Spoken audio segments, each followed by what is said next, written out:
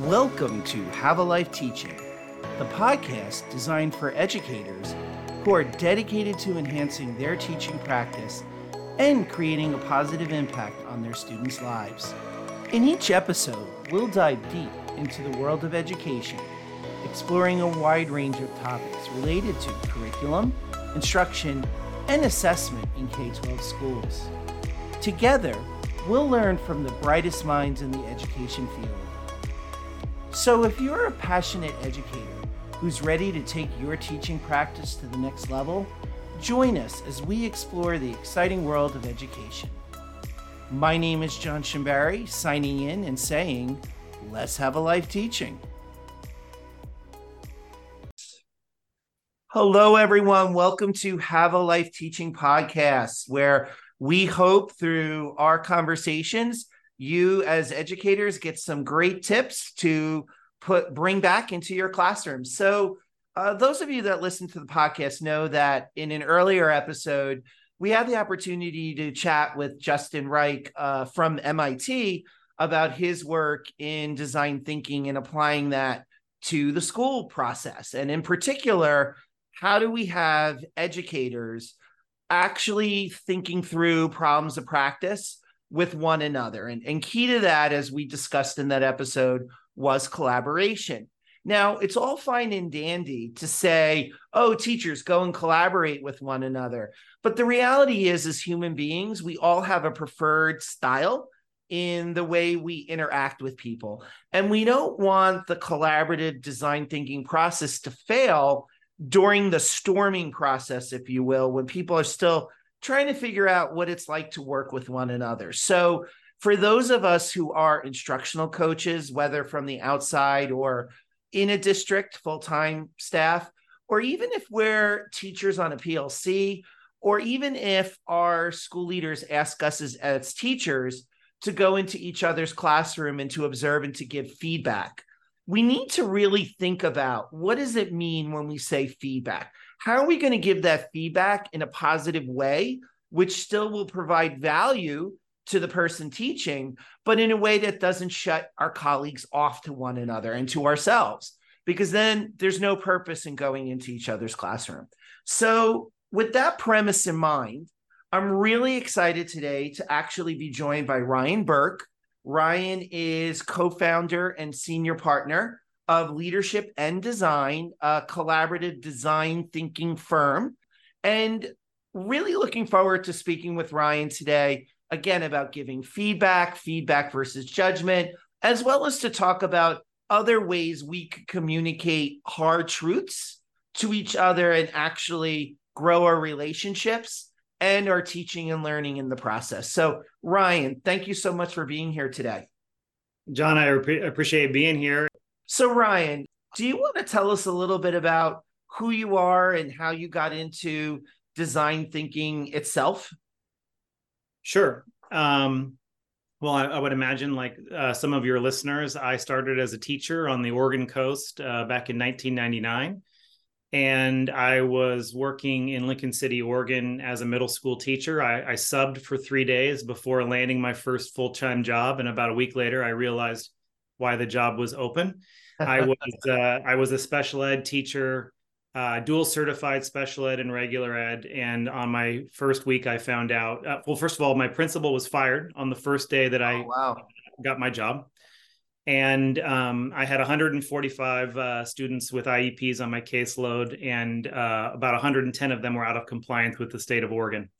And so I got kind of a crash course in special ed bureaucracy, and spent 3 years on the Oregon coast learning how to teach. And I taught for about 7 years, and then became a learning specialist, was an assistant high school principal, middle school principal, a middle school and high school principal, and then a high school principal.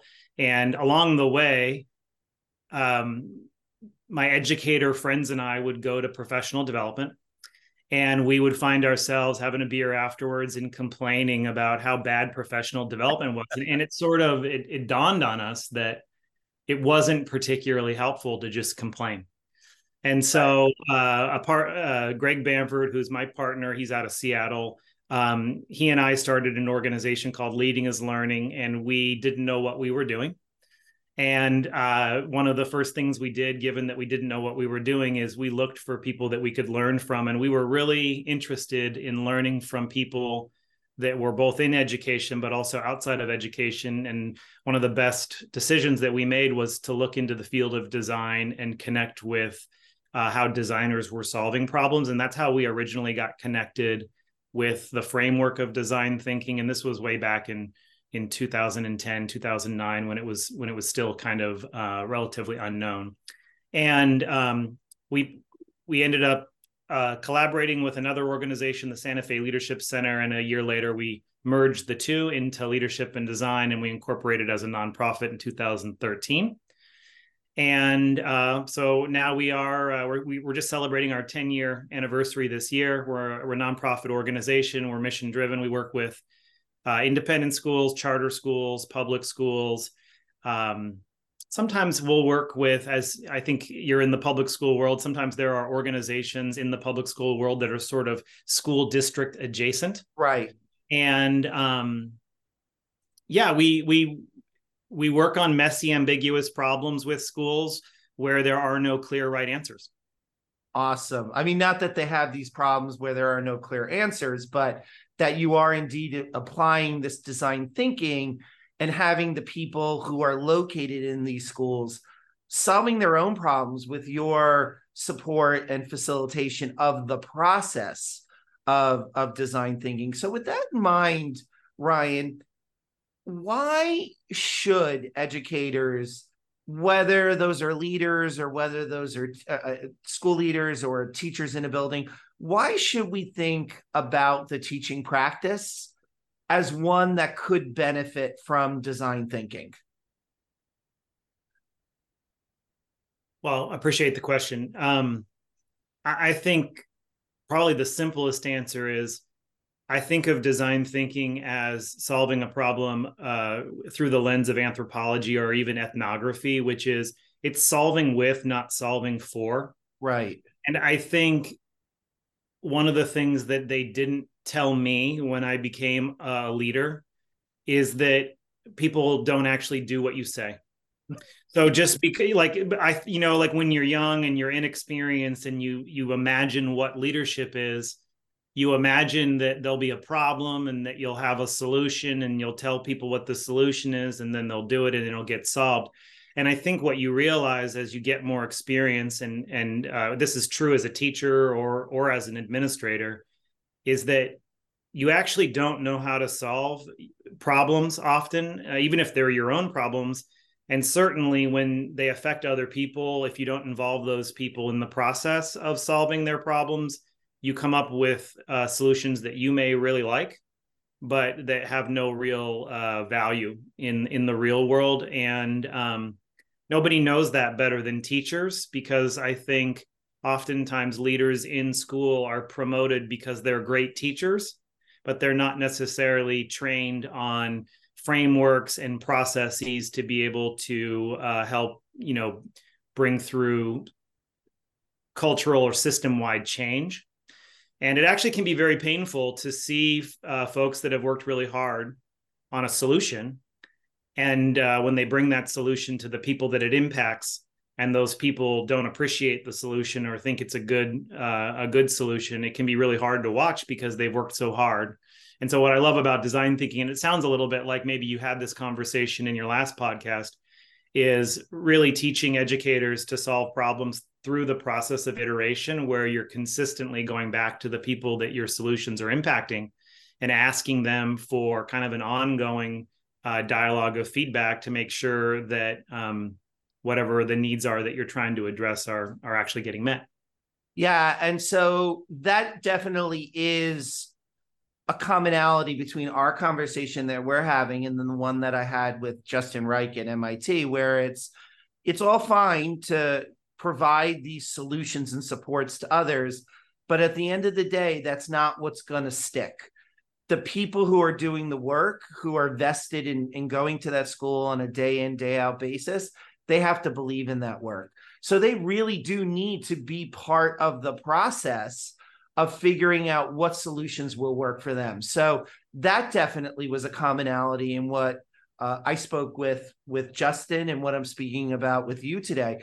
One thing we didn't cover that I was really excited to get you on the show to discuss is this fact that even though we have these design processes in place, even though we realize it's about the people who are doing the work, making the decisions in terms of the implementations in their teaching practice that they're going to actually implement, and that can't be imposed from outside, the process itself can still go off the rails if people don't know how to work together well with one another, and if they're not sharing feedback in a way that's going to be received well by each other and by others.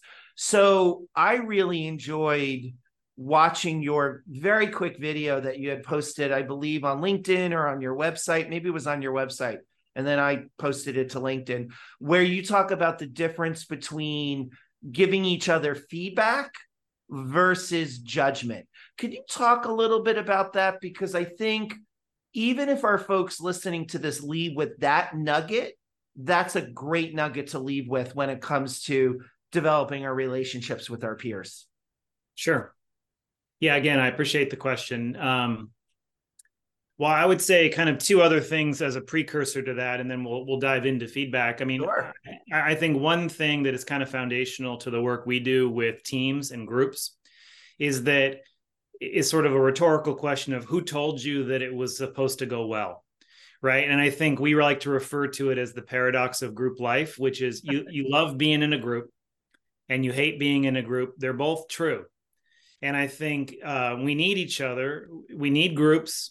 And also the moment you're in a group with other people, you have to give a certain part of your own wants and needs up to be able to do that. And so I think one of the most powerful reframes that we can bring to group life is this idea that when it goes wrong, that's normal.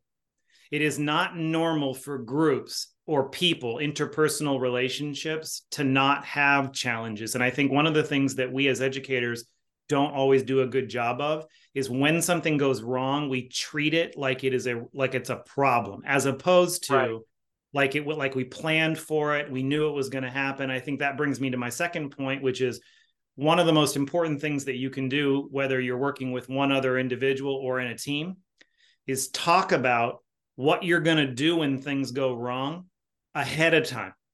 So instead of talking about it when it's going wrong, which of course you have to do also, doing things like setting norms. How do we want to disagree with each other? How do you like to get feedback? You know, asking somebody how they like to get feedback, whether it's in any form, is super helpful to know before you get into those situations that you're describing where you give feedback and it either does or doesn't go as planned.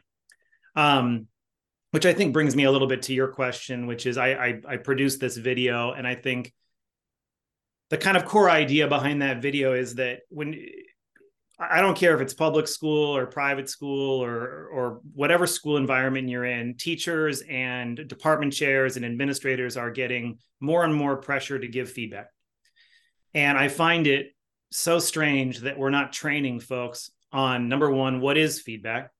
Number two, how to give good feedback. And then also, to your point, not just giving the feedback, but receiving the feedback. And so I think one of the most common misconceptions that we see in schools is when people say feedback, what they often mean is what I would term judgment. And so again, the way that we separate these two, and again, you can watch the video if you're listening to this and you're curious about it.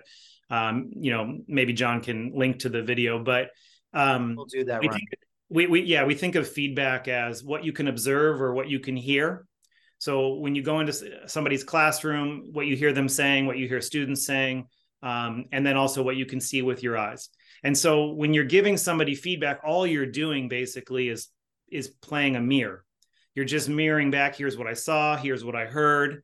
And I think oftentimes in the world of education, when we use the word feedback, what we mean is our judgment about what we observed. Mm-hmm. You know, this worked, this didn't work. Those are both judgments. Those students were engaged, those students were disengaged. Those are both judgments. And I think the difference really is that a judgment is not objective. A judgment is filled with your own bias. A judgment lacks the context that often is true in a feedback relationship. You're in your classroom 180 days all day long. I'm in your classroom for a half hour, right? It's really hard for my judgment to be accurate because I lack all of the context for understanding the situation in the way that you might have it as somebody who's in there every day. Now, I also have a perspective that you don't have, but it doesn't necessarily mean that my judgments are any more accurate. And so I think one of the most simple things people can do when you're giving feedback is just separate those two things from each other.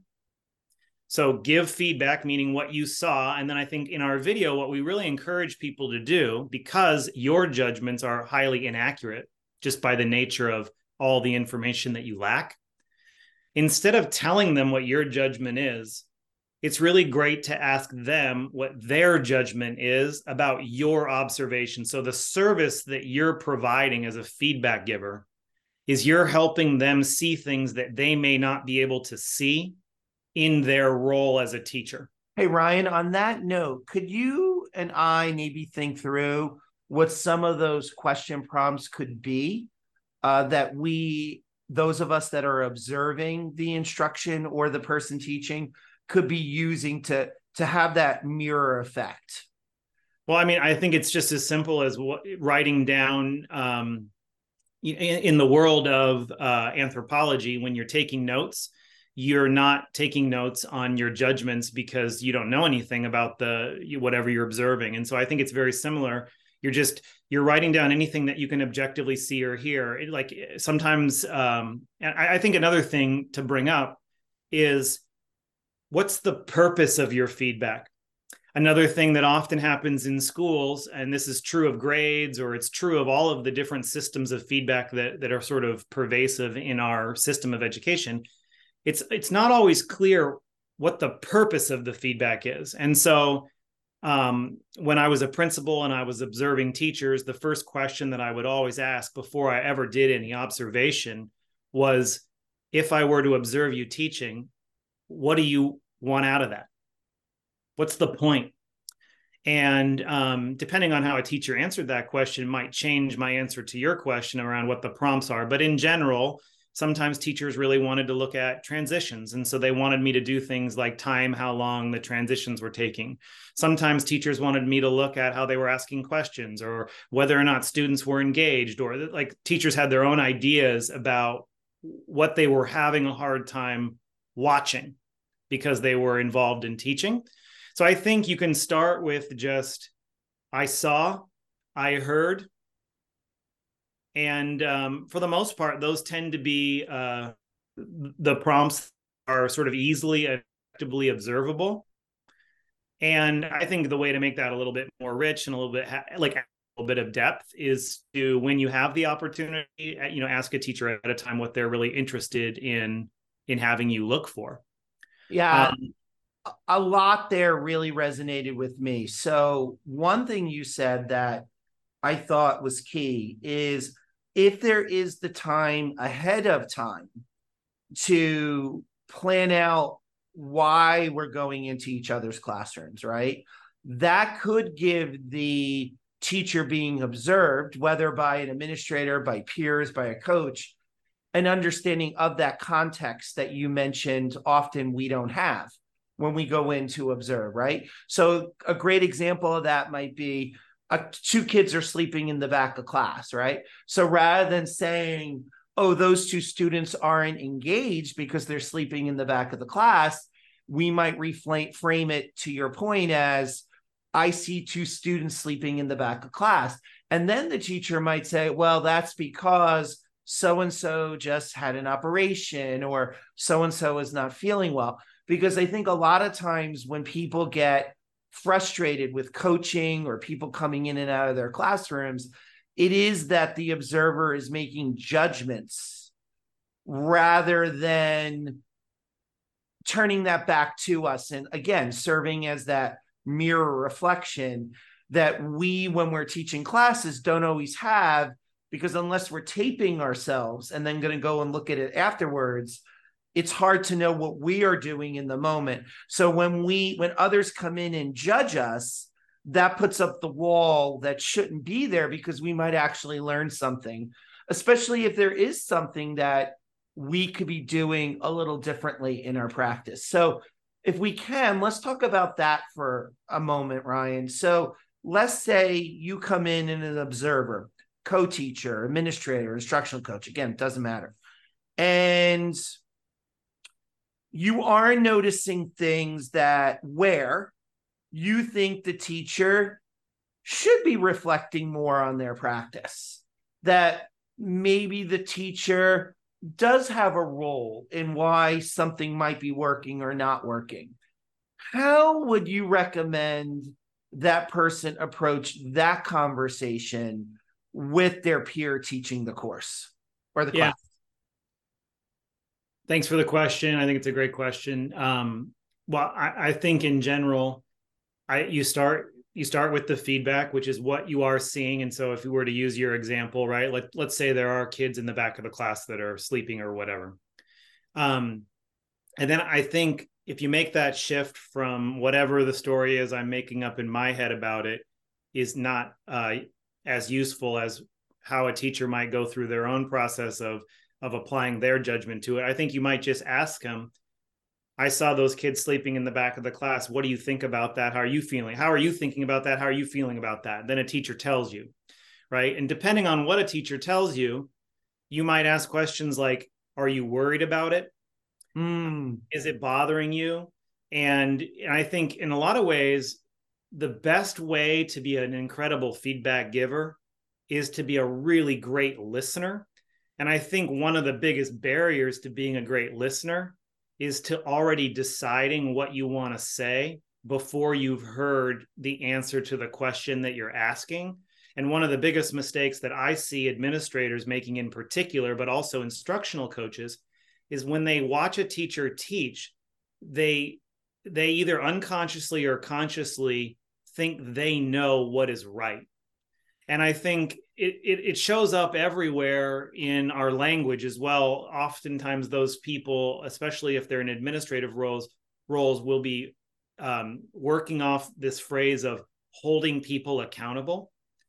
And so at Leadership and Design, we like to frame that really differently. We like to frame it as holding people capable. And really the first step of observing anyone, if you want to actually be helpful, which I'm not always convinced that people do want to be helpful. I'm sometimes convinced that judging others is what's in it for some people who do that job. I think the vast majority of educators in those roles they do want to be helpful. Right. And I think if you really want to be helpful, I think you just have to apply like what we call radical curiosity. Like, why is this happening? Do you think it's a problem? And do you have an idea about what you want to do about it? And I think the other part of that is when you observe someone that's having a problem in your mind, right? So you've judged it as a problem. Do you also hold them in your mind as 100% capable of dealing with it? And I think if a lot of people are honest, they don't. So one of the things we work with people on is you cannot help anyone if you don't believe in them growing. And so when you watch somebody that's having a problem in your judgment, you're doing two things at the same time. Number one, you're admitting that your judgment about it is highly inaccurate, right? And you're holding sort of like a general energy, even in your body language and everything, that the person that you're observing and that's having the challenge, if they deem it a challenge, is going to figure it out. And I think just those two things can really change the way that people experience a feedback conversation. Because as I think you named this, people really have experience after experience after experience of being judged. And people don't like to be judged. It doesn't matter at school, at home, out in the world. It's unhelpful. And actually what was so interesting to me is there's recent social science out that even when you judge people positively. I was going to get to this. Go for it, Ryan. Yeah, I mean, even they've done this with kids, and it translates and generalizes to adults as well, that when you give people compliments and you judge them and say you did a great job, the net effect of that is it lowers the intrinsic motivation of the person to continue doing it. Because my theory about this is not necessarily true. This is just my theory. But my theory is that people don't want to do things because other people want them to do them. And that the moment you introduce your judgment, even when it's positive, it gets in the way of what truly motivates people intrinsically, which is their own free will and purpose-driven curiosity around solving problems that matter to them. So speaking of that, Ryan, let's turn the tables a little bit. We've been talking more so about when there might be a quote unquote perceived problem. But to your point about this new research that's coming out, I find that fascinating as well, because a lot of times just as human beings, we want to say, oh, that was a great job. You did a great job. And we actually think we're being helpful. Whereas some people might actually not like that per that new research. So how do you give feedback then to someone whom you actually think is doing a great job? Like, so not even talking about problems, but how do you share or embrace the positives that you might be seeing in the instruction that you're observing? Yeah, I mean, I hate to be boring, but it's really the same answer, which is I think you just share what you're seeing. You know, I saw people cheering. I saw people smiling. I saw kids high-fiving. I saw teachers collaborating in a way where, you know, with their body language that looked like this. And then I think you're just asking whoever it is you're giving the feedback, what do you make of that? Are you excited about that? How do you feel about it? You know, and if the person says, you know, I'm stoked about it, it was amazing, I feel, you know, a great sense of accomplishment, I think then you just turn into a cheerleader, like, that's great, awesome, I'm so glad to hear that. And if they say, I don't know, I'm still skeptical, you know, like I still think we have work to do, you know, my go-to phrase is, oh, just say more about that. Mm-hmm. I think the number one goal for me is to keep my own needs out of the conversation. If I'm there to give feedback and be in service to somebody else, the last thing I want to do is insert my own self into the conversation. And I think a lot of times when people give compliments in particular, they do it because it makes them feel good. And I get it. I totally get it. It's fun to give people a compliment and feel good. But if you've done school leadership long enough, you've recognized somebody positively in a way that didn't land well on them. And I had at least one situation where I complimented somebody publicly, and they really did not appreciate that because it was embarrassing. And it was like a turning point for me, because in that moment I realized I was missing something. And so again, it's just really the same general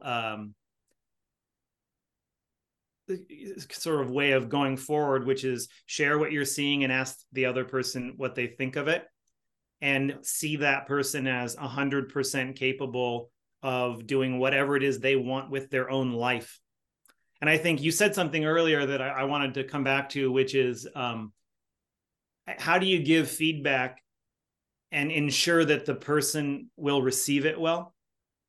And I think the answer is, number one, you try not to conflate feedback and judgment, and that helps a lot. But number two is you don't. You have no control over whether or not somebody receives feedback well. And I think one of the things I've really learned as I've gotten into this is that the harshest, most critical judge of people's behavior is themselves. Good point.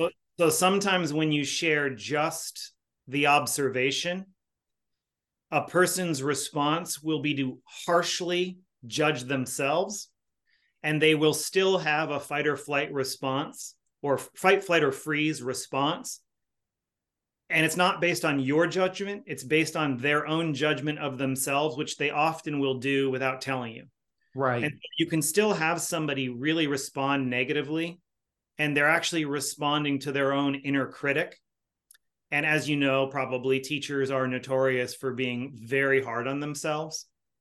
And so even though you do this correctly and you don't conflate judgment and feedback, you can still really trigger in other people harsh judgment of themselves, which can look like they're being very resistant to what you're saying. Got it. And that makes perfect sense. So Ryan, where can people find you? I will post to the video you did, your website, but where can people find out more about you and your work of your colleagues out there in the world of education? Yeah. Well, thanks for asking. We are a nonprofit organization. Our website is just www.leadershipanddesign, and it's just the word and the word design, so 2 Ds, .org. And you can find us there, how we work with schools, how we work with individuals, and you can learn about, all of my other co-founders and partners and collaborators across the country. And I think I was telling you before we started the podcast, we don't do any one-off professional development. We focus on longer-term partnerships with schools and with teams because our experience has been that one-off professional development doesn't work very well. And we primarily work on messy, ambiguous problems that don't have right answers, that have a lot of messy people problems in them, which is pretty much everything teachers and teacher leaders are dealing with. And so, check us out. Awesome. Thank you so much for your time today, Ryan. I really appreciate it. You're welcome. Nice to be with you. Likewise. Thank you for listening today. I hope you got some great tips that you can bring back into your teaching. Remember, have a life teaching without sacrificing your own. Also, don't forget to subscribe and be well.